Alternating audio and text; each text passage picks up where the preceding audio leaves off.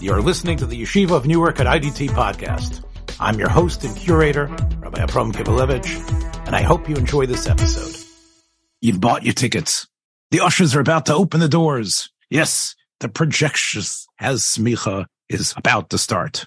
But first, you've heard me on this platform touting NRS, a great company whose many dedicated employees I get to see in action.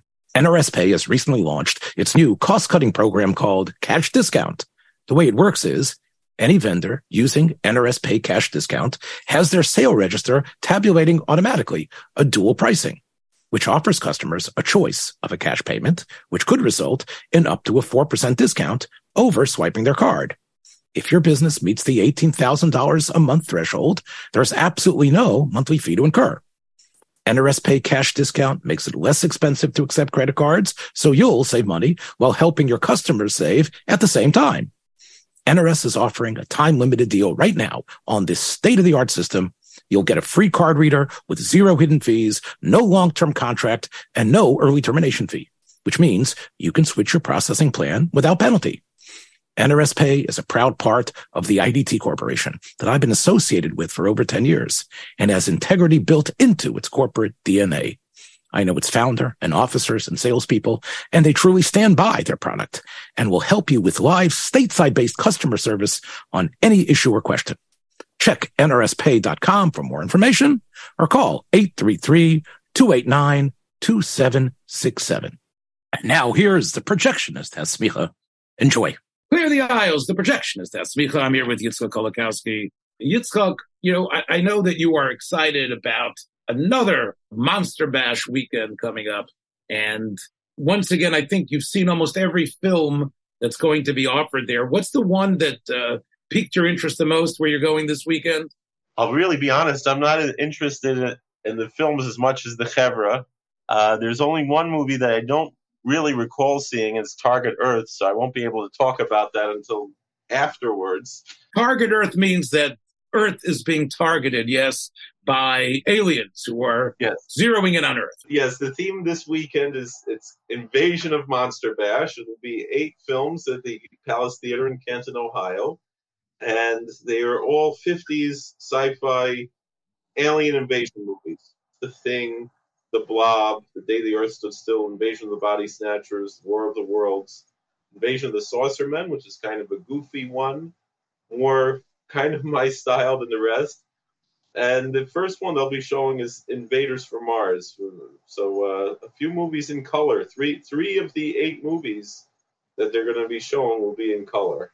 Look, clearly, Hollywood was churning out a lot of B and schlock films in the 50s, but one clearly can surmise that this event is just a mirror of the fact that there was a period in that incredible decade when mostly Eisenhower was president, that invasion flicks were the rage. And if one studio did it, another studio did it, special effects notwithstanding. But what I find interesting is that it was so prevalent. And, the monster films of the 30s that you're so fond of, which you referred to off-pod as the Gothic monsters, the monsters from the classic literature of Shelley's Frankenstein, Stoker's Dracula, later joined by the Wolfman, the Mummy. Those are supernatural type beings or super scientific type beings. But of course, they're rooted not only in that great literature, but also here on this terra firma, that it's either tampering with things we shouldn't tamper with, or there's old evil in the world that we don't realize that it's been with us for so long, like the vampires. What's interesting is that in the 50s, all of a sudden, the terror is from beyond. That doesn't mean there aren't werewolf films in the 50s. I understand there were some as well. But this new uvda, as we say in our parlance and our rabbinic parlance, is something which I think needs to be remarked upon. And it's monsters, yes, but monsters from beyond, monsters from a different place, from a different planet.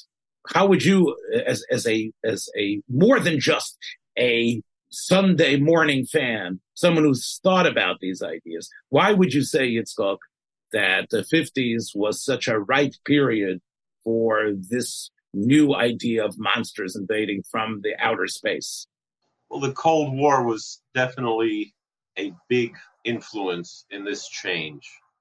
The fear of losing your soul is probably a major aspect. Meaning there were two fears. One was annihilation, which is more represented by the giant monsters, the Godzilla, giant bugs attacking made by radiation. But this is a different type of a genre. This is the aliens coming from another planet. And in two of the movies that we mentioned, Invasion of the Body Snatchers and The Invaders from Mars, the aliens are taking over human bodies and changing the people to the point where they are losing their soul. They are no longer who they are. They might look like the same person, but in Invaders from Mars, just the back of their neck, there's a little thing in the back to indicate that they have been taken over and they're not the same person. Your mother and your father are not necessarily the same people that you thought they were, your teacher at school, the police officer. They're not who they are anymore. The idea is that these aliens are part of a collective. They're not individuals. They're almost like later on in the Star Trek lore, you have the Borg, where it's really just one collective being. So too, these beings, they lose who they are as individuals and are reduced to, merely parts, cogs in a bigger collective. And the fear of communism, which is really, even though it's presented in some kind of a progressive stance, but it's really returning back to old feudalism in a certain way, as opposed to the American idea of individualism, the rugged individualism of America that's being threatened by this idea that, you're going to lose your soul, and also the religious aspect, which is interesting because then the third movie that they're showing is The Day the Earth Stood Still, which is, as we've discussed before, and War of the Worlds both have religious themes that are explored. Again, many people have already noted that The Day the Earth Stood Still is much more of a pacifist ideology. Carpenter is clearly a symbol of Jesus. So I want to push back on a number of different fronts to your theory. It might be something that is espoused in various college courses, but I don't agree 100%. What is so scary about the pod people is not, the communists are coming. It questions what is a human being. Because essentially, once the pods take over, they have all the memories and physical attributes of the person that they've replaced. But they're missing something. They're missing humor. They're missing a sense of joy of life. And you're right; they seem to be all connected in a collective. But that's my point. That's the point of communism, is to take away the individual's soul and to put you into that collective. But look, as we already know, we extolled Lubitsch 2 weeks ago. Ninotchka was communism in the 1930s, and we know that it really, in a way, showed America that no, communism is not this monolithic, squashing everyone's individual ability to think. Yes, it was definitely repressive and terrible, but the way they drew it up on the picture. But I think one of the reasons why Body Snatchers still is a scary film, even though we're not scared of communism anymore, is because it makes us question what it is to be a human. It makes us question what is really the difference. The other thing is, if your theory is right, and maybe it is, we'd have to do some research on Soviet bloc films that were made during the communist era and try to realize, did they not have the alien invasion? To my limited knowledge, I'm not familiar. In other words, they were definitely into space exploration. We know the Soviets were ahead of us in terms of the ideas of where they were going to go. And even earlier, you had the Alita, Queen of Mars in the silent era was a Soviet film. But it was all about human beings going to the other planets, not about the aliens invading us. I think you might have a point. Again, part of what's, Stanislaw Lem's classic Solaris, which I think Steven Soderbergh remade. What we have is a cosmonaut traveling out to a space station or to a planet and discovering, the evil of this alien intelligence that's there. So there is, a sense of that unknown that's like tethered to the science. But it isn't, as you say, it's not that the invaders are coming here to take over the planet. You're saying the Soviets aren't worried about that because they sort of want to take over the planet themselves, just in a similar way. It's fascinating because they're not making films about the fear of America coming in, because they always had this idea of, the West is going to corrupt our people and so forth, but you didn't have that in the film. The filmography of the Soviet Union. I would add another thing, but I think part of why this becomes the monster du jour is the monster from outer space, the alien, and not all of them infiltrate and take on a humanoid aspect. I think part of it was the fact that the idea of the science that could enable travel to another planet was more of a reality in the 50s than it was, even in some of the earliest films like The Trip to the Moon and some of the serials in the 30s and 40s. There was a sense with the success of the atomic bomb and many of the other like almost superhuman type of inventions that were unleashed in World War II in many shapes and forms. I think this fueled the collective feverish imagination of many that, well, look where we're going. So there might be others out there that could also have this ability.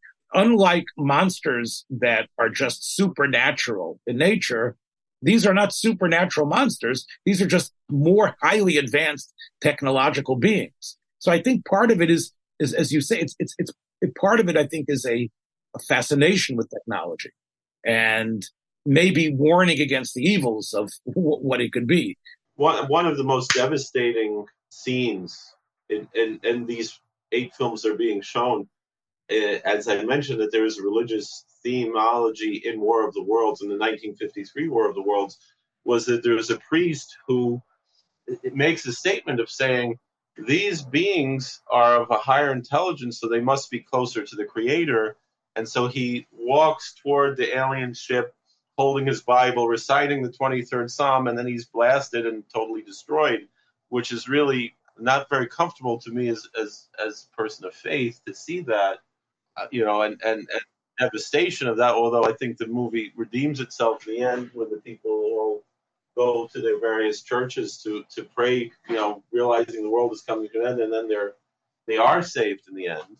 But which do we find? Because you have Plan 9 from Outer Space, you have the opposite, that being having a reputation as the worst movie ever made, which I don't think it deserves. But nonetheless, you have a theme that's you looked into there as to, do the aliens believe in God? Are they closer to the God? Are they working, to do God's work? Kind of in the sense of the day they're still preventing us from harming ourselves and harming the world. And which is it? Are these aliens, like in the day there stood still, higher beings, or are they, like in the War of the Worlds, the lowest aspects of the most base, usage of, does a higher technology? And I think that's maybe the answer to what is the dichotomy there, is that, does a higher technology necessarily mean something more sublime? And we know, history has taught us no. History has taught us that as advanced as Germany was, they still became the most animalistic and I don't want to insult animals to say, when God is taken out of the picture, when morality and ethics are taken out of the picture and replaced with maybe some ceremony and pomp and circumstance, but nothing really filled with anything real, they can just become destructive and base and evil. Obviously Hollywood had to, in many ways, put some sort of positive spin and ending on all of these films, whether it was like last week, we talked about it becoming a dream at the end, or at least here is the victory of faith over just pure cold science. But many times the filmmakers, and why the appeal to the audience wasn't necessarily because of the sugar-coated ending. Many times it was based on, the thrills and the excitement and maybe even the fascination with the machinations of the villains. we could go back and analyze many, many films in terms of the morality play aspect of it versus, the great villainy that's always being exhibited. I think that some of it probably is also sort of the roller coaster-like experience that we've talked about with 3D, about what the 50s film going was. I don't remember seeing drive-ins being part of the 30s and 40s landscape as much. Part of it was to have fun with something ridiculous as well. Part of it was, it's a ride. It's a roller coaster ride. I think that might be another reason why, we have these films. The theaters were ordering them. They liked them, and again, people are looking for some place to go. Obviously, these films would not translate at all on the small screen. We've talked about how Hollywood turned around and went to Playhouse 90 and all the other prestige type of programs that were being made for television and turned them into serious films. This is not part of that. I think that might be another reason why we have these space invader films. The point of view of the films are interesting. The one film I mentioned, the first one they're going to show this weekend, the Invaders from Mars, is the point of view of a child. And we've spoken in the last few weeks about child actors and that point of view. And so those two movies, the Invaders from Mars, Invasion of the Body Snatchers, are similar themes, but Invaders from Mars is from a child's perspective, and Invasion of the Body Snatchers from an adult's perspective. It's looking at those same themes from, that different point of view also makes something interesting to discuss and to look into. There's not one size that fits all in discussing a whole series of films, but clearly you can make a Western that's an anti-hero Western. You can make a Western that's just a shoot-'em-up comedy.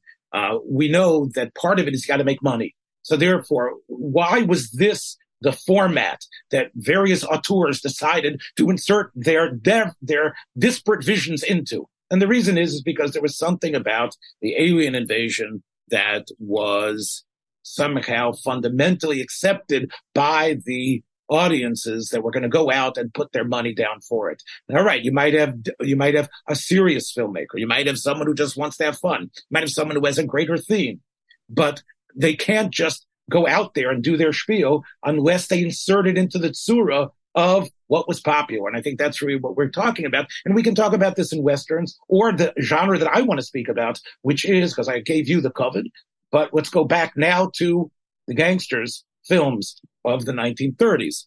And I want to talk primarily about a film that spurred my interest. I was not familiar with it. Roland Brown directed it. Roland Brown seems to have had a very intense and wild history in Hollywood. He fought with producers, physically fought with them. He was supposedly a communist, and he directed 3 films. He was a screenwriter of many others, many of them that are considered classics. But the first film that he directed was Quick Millions, a 1931 pre-code film with Spencer Tracy.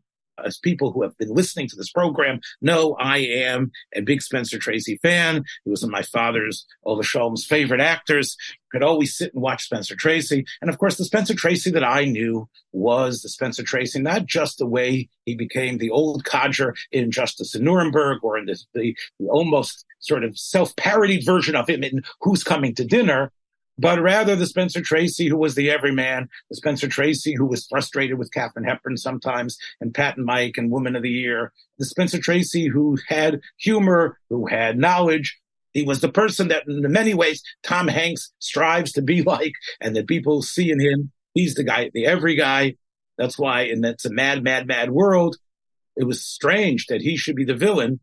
And yet he started off his career playing a villain, or playing very villainous-like, because in the 30s, especially in that era of 1930, 31, 32, Hollywood couldn't get enough of another type of monster, Yitzchak, the gangster. This fellow who somehow starts off as a little kid who lets these demons out of his psyche and takes advantage of what's around him, usually in some big city like New York or Chicago, whether it's Paul Muni and Scarface. Somehow we start with the origin story of this kid. It's Little Caesar. It's Cagney. it's Edward G. Robinson. In this case, it's Spencer Tracy, who decides he's not going to be a chump. He's too lazy to work. He's got an idea that trucking is so crucial for a city to run. All he's got to do is take over the trucking industry, and he has to manhandle it. He can get these bums into it, and everybody's got to pay protection. And within a couple of years, as Roland Brown shows you, and he does this so wonderfully. I've talked many times about how filmmakers are able to show the passage of time. He shows it in such an inventive way by having a number of different license plates. So you see different license plates with the years emblazoned on the bottom, go from series to series, from the late 20s into the 1931 into the present day. And by the present day, this guy who starts off as a truck driver and, gets into a fight with Edward Kennedy, the cop, and then is sent to jail for a couple of weeks, finally figures out he's not going to just be some sort of working guy. He's going to steal, but not actually do the stealing. He's going to get other people, and he's going to benefit from graft and what was called racketeering at the time. And the film really is shot beautifully. Roland Brown definitely had a very distinct point of view. There is an incredible scene where after a number of years, after he's already a kingpin and raking it in from society, he has a dinner where the judges, the chiefs of police, the various rich notables of the town are all invited, and they're getting a testimonial dinner for one of them. And there's close-ups of all of them eating in such a grub and sort of a way that the average person would find mius. And then a robbery occurs. And what they want is the jewels, the money, and also any sort of private letters or anything that they have on their personage. Tracy, playing Bugs Raymond, has planned this testimonial, but as we discover, he's also been the one who has planned the robbery. So not only does he have all these public officials wrapped around his finger, he now has them even more wrapped around his finger because he has a whole bunch of private goods on them, which allows him to continue to blackmail them and continue to smear off the top of the trucking industry, the milk industry, whatever it is. This movie indicates that there is organized crime everywhere. And the key is on organization. And Tracy is, of course, an intelligent actor. And even though he plays a sort of rough and tumble kid from the streets, he shows a raw intelligence and understanding of how he can get to anybody. And like I said, the film is a number of different vignettes. It's sort of like episodic. And you can see various examples. In fact, people question how did Raymond Brown, as the screenwriter and director, know about how this sort of graft and corruption happened. He seemed to have an inner knowledge of how gangsterism worked because they paid money in order to find out how the big construction projects were going. They found out who the subcontractors were. And what they did was they terrorized them to a point that they would not go to work unless it was for the mob, for the mafia, for his organization. So the film is really, in a way, somewhat like a documentary about how mob corruption works in a big city. And like Paul Muni in Scarface, like Cagney in Public Enemy, and Edward G. Robinson in Little Caesar, one gets to, of course, zero in on the Achilles heel. All of them have an Achilles heel, these 30s monsters. They're not monsters from the Gothic world. They're us. They're kids who perhaps were treated unfairly, but they're taking advantage of the system. And most of them fall because they somehow reach beyond. It's not great law enforcement that stops them. What stops them eventually is the fact that they get too big for their britches. Some of their partners in crime can't stand the fact that they have insulted them or muscled them out or whatever it is. Or in this film, as the tagline of the film went in many of the places where it was advertised, he didn't like his girlfriend that was unsophisticated, and he tried to really be connected to the sister of the construction magnate who was obviously beyond him in terms of social standing. He pursued her, even though it was clear he couldn't have her. And his pursual of her estranges him to all his old friends. And as it says, his Samson met his Delilah, and that's what causes him to fall. My point here, Yitzchak, is that these films were extremely popular, whether it was Tracy, whether it was Cagney, whether it was Edward G. Robinson. They wanted to see these stories. Why did they want to see these stories? What was it that was tapping into? I would say part of it was a way to vicariously live the life of the gangster. It was a way to sort of agree that things are corrupt. 1949, Yitzchak has, I think, one of the last great gangster films, which is White Heat. And in that film, of course, the police are really crucial in outing him and discovering him and bringing him down. I think here in the 30s, there was a sense that all the systems are corrupt. In Quick Millions, when one of the DA or someone comes to meet Bugs Raymond and he says, look, your system is corrupt. Mine is corrupt. It's all about what men make up. So you've got a system of laws, but we know we can buy you off. So what are you going to do? You're going to bring this guy, put him into the electric chair, and make a hero out of him, or have people snitch, etc. I have another system. You have a system. I have a system. The fact that your system is called law doesn't mean that it's any less corruptible than mine. And the film basically acknowledges that. The film acknowledges that even the great American system of laws and rules is really something that can be bent and turned around if you just have the gumption and knowledge of how to do that. And I think part of this, Yitzchak, is going back to communism again. I think there were many writers, although I'm not going to say Ben Hecht had communist leanings, but... No, he certainly didn't. But there were many writers and people who were in Hollywood at the time who felt that there was that this was a corrupt system that we were living in, that there was a tremendous amount of inequity. This was the period of the Depression, and the Depression, although it was a national tragedy, there were many finger pointers to the fact that it was the banks, that there was the run on the banks, there was the stock market. All of that is built on a capitalist society that only benefits 0.5% of the population. And those are the people that the films tried to show are all in cahoots with the gangsters. That these guys are not lily white captains of an industry who are making a better America. They are actually people who are creating wage slaves. And although it's true, these monsters that arise, who also sort of become rival magnates, it's really another form of corruption.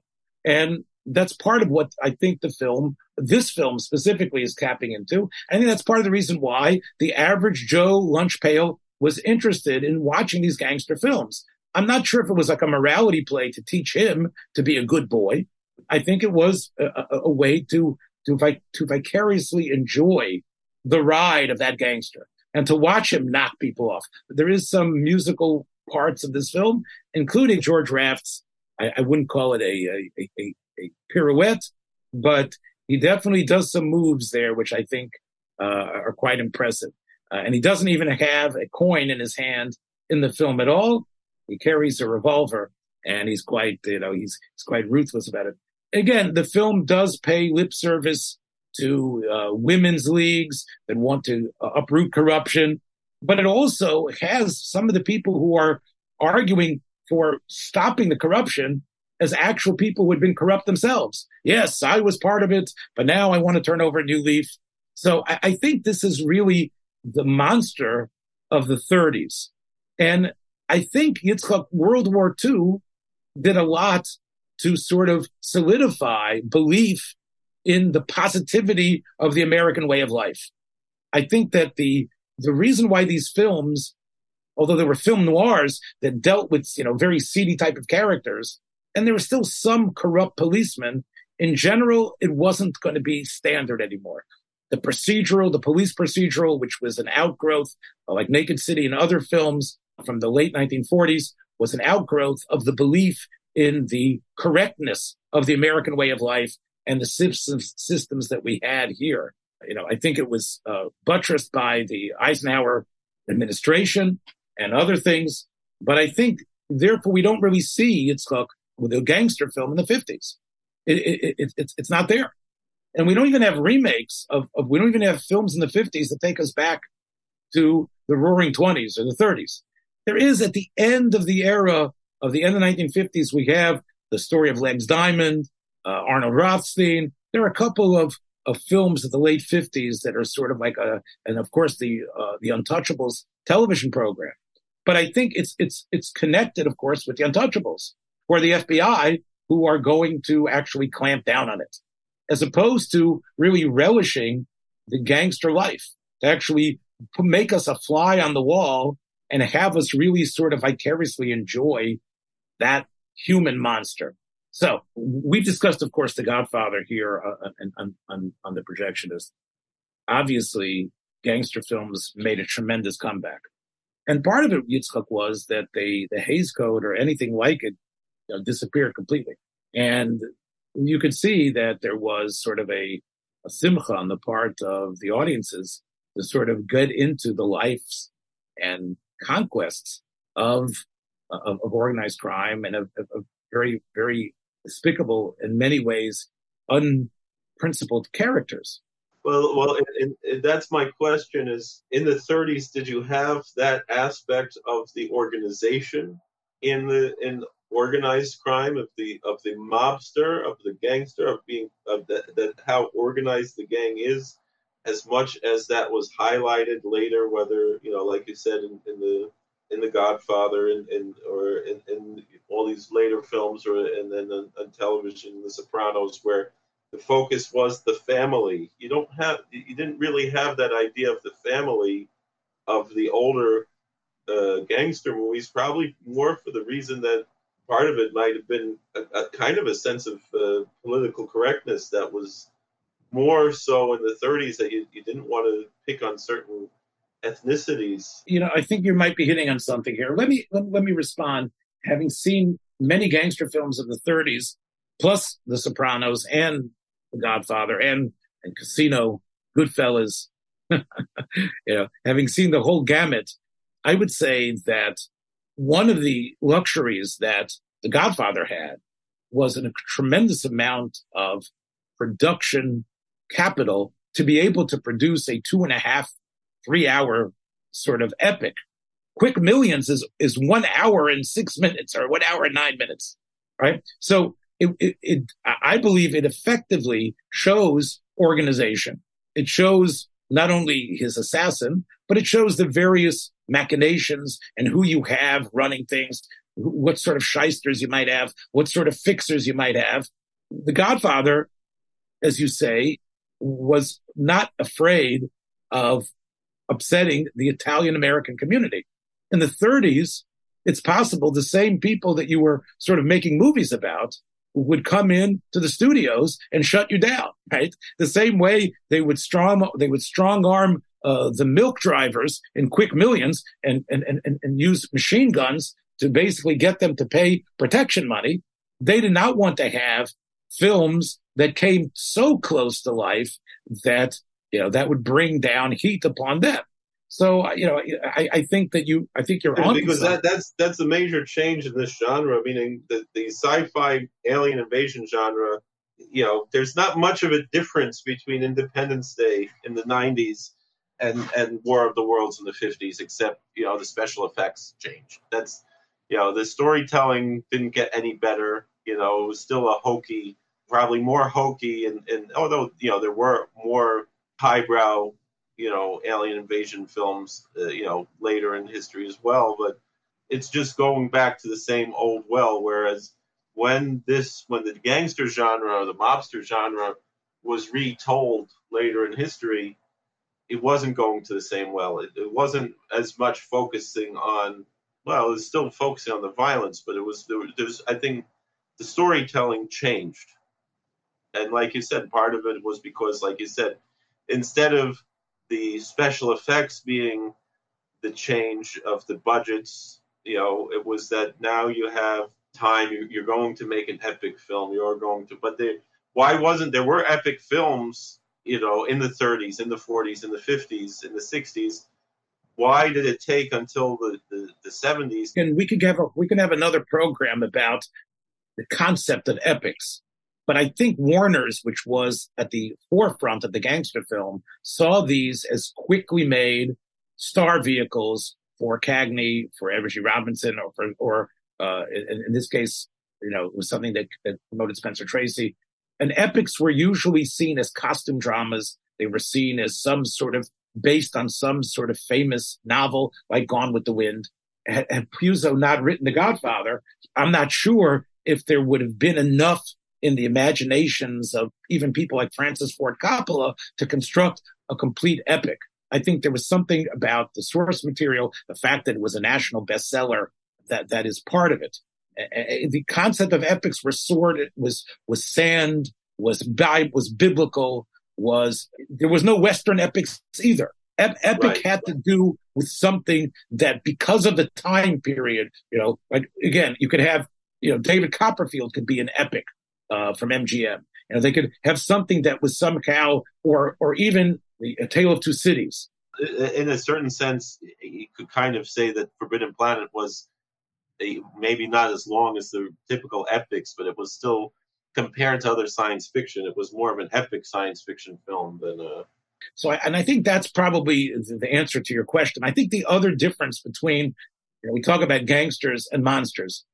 I think what happens in The Godfather and the other iterations of the gangster film is that, unshackled from the Hays Code, as I said before, is also the ability to have very graphic violence and to have not just the hint of promiscuity, but actually revel in that as well.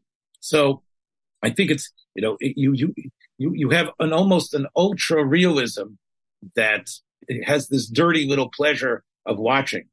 I think the 30s films, despite the fact, even this pre-code gem, still it could not just be totally out there. I think it had to intimate quite a bit. And I think they stand as really a very, I would say, ambitious pieces of creating, as we said, a genre of film. Well, whether it's the monster or the gangster, I think that our fascination with the creature or the grotesque transformations that can occur within us allow us, I believe, Yitzchak, to sort of dally in that fantasy and pull ourselves back. I don't think, Yitzchak, that the audiences who eventually watched these films were necessarily corrupted and deciding, well, I'm going to turn to this life of crime.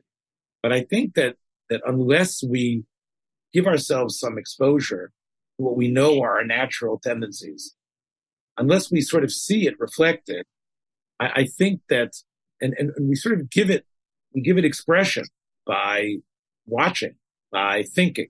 I think I think that's a way not to sublimate it in a way. I think otherwise, I think it comes back.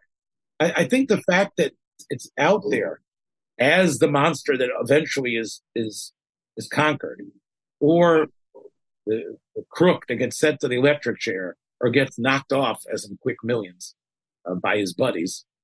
I think that we satisfy that sort of aspect within ourselves, and I think we can be healthier afterwards. I'm not going to say, like you suggested earlier, Yitzchak, that we sort of like use these films to inspire us to the better part of our soul. There are films that do that. I think these films, you want to see the monster. You want to see how the gangster rises. But if it's done well enough, you can go back and that's all you need. Despite things that were said like by extremists like Fred Ringworth, who wrote Seduction of the Innocent, which of course spurred a whole campaign against comics and against, of course, Mad Magazine and others, other things. I don't think that whatever the League of Decency decided, I don't think that the gangster films led to an increase in what was called juvenile delinquency. And, monster films, I don't think, or even possibly it's going to be able to be turned into pieces of poisonous ideas. But I think we need these. I think both of us understand that unless we have this vicarious excitement, it ends up inserting itself into our life in ways that we don't notice. Is it possible, Yitzchak, you think that, would you want your kids never to see or never to feel the terror of the pod people? Or would you want them only to see Bambi and Thumper? No, even Bambi, you're going to see Bambi's mother get killed. So that experience of that pain, and that it's always going to be something that's pain, and that's so much of the problem of the world of trying to shelter us from seeing things that it doesn't always work out in the way that we want it to. It's more healthy, I think. I mean, that's one of the reasons why looking at the world and how you have in the frum world people who are very sheltered, and then when they get exposed to something a little bit, they can't handle it. I'd rather have some kind of almost a vaccine, an inoculation against that by having that exposure. Yes, well, we definitely here at the Projectionist, go get yourself vaccinated. get either the monster variant or the gangster variant. Watch your step on the way, everybody. We'll catch you next time. Be well. Thanks for joining us for another episode from the Yeshiva of Newark at IDT Podcast. Be sure to subscribe on your favorite podcast app so you don't miss a single episode.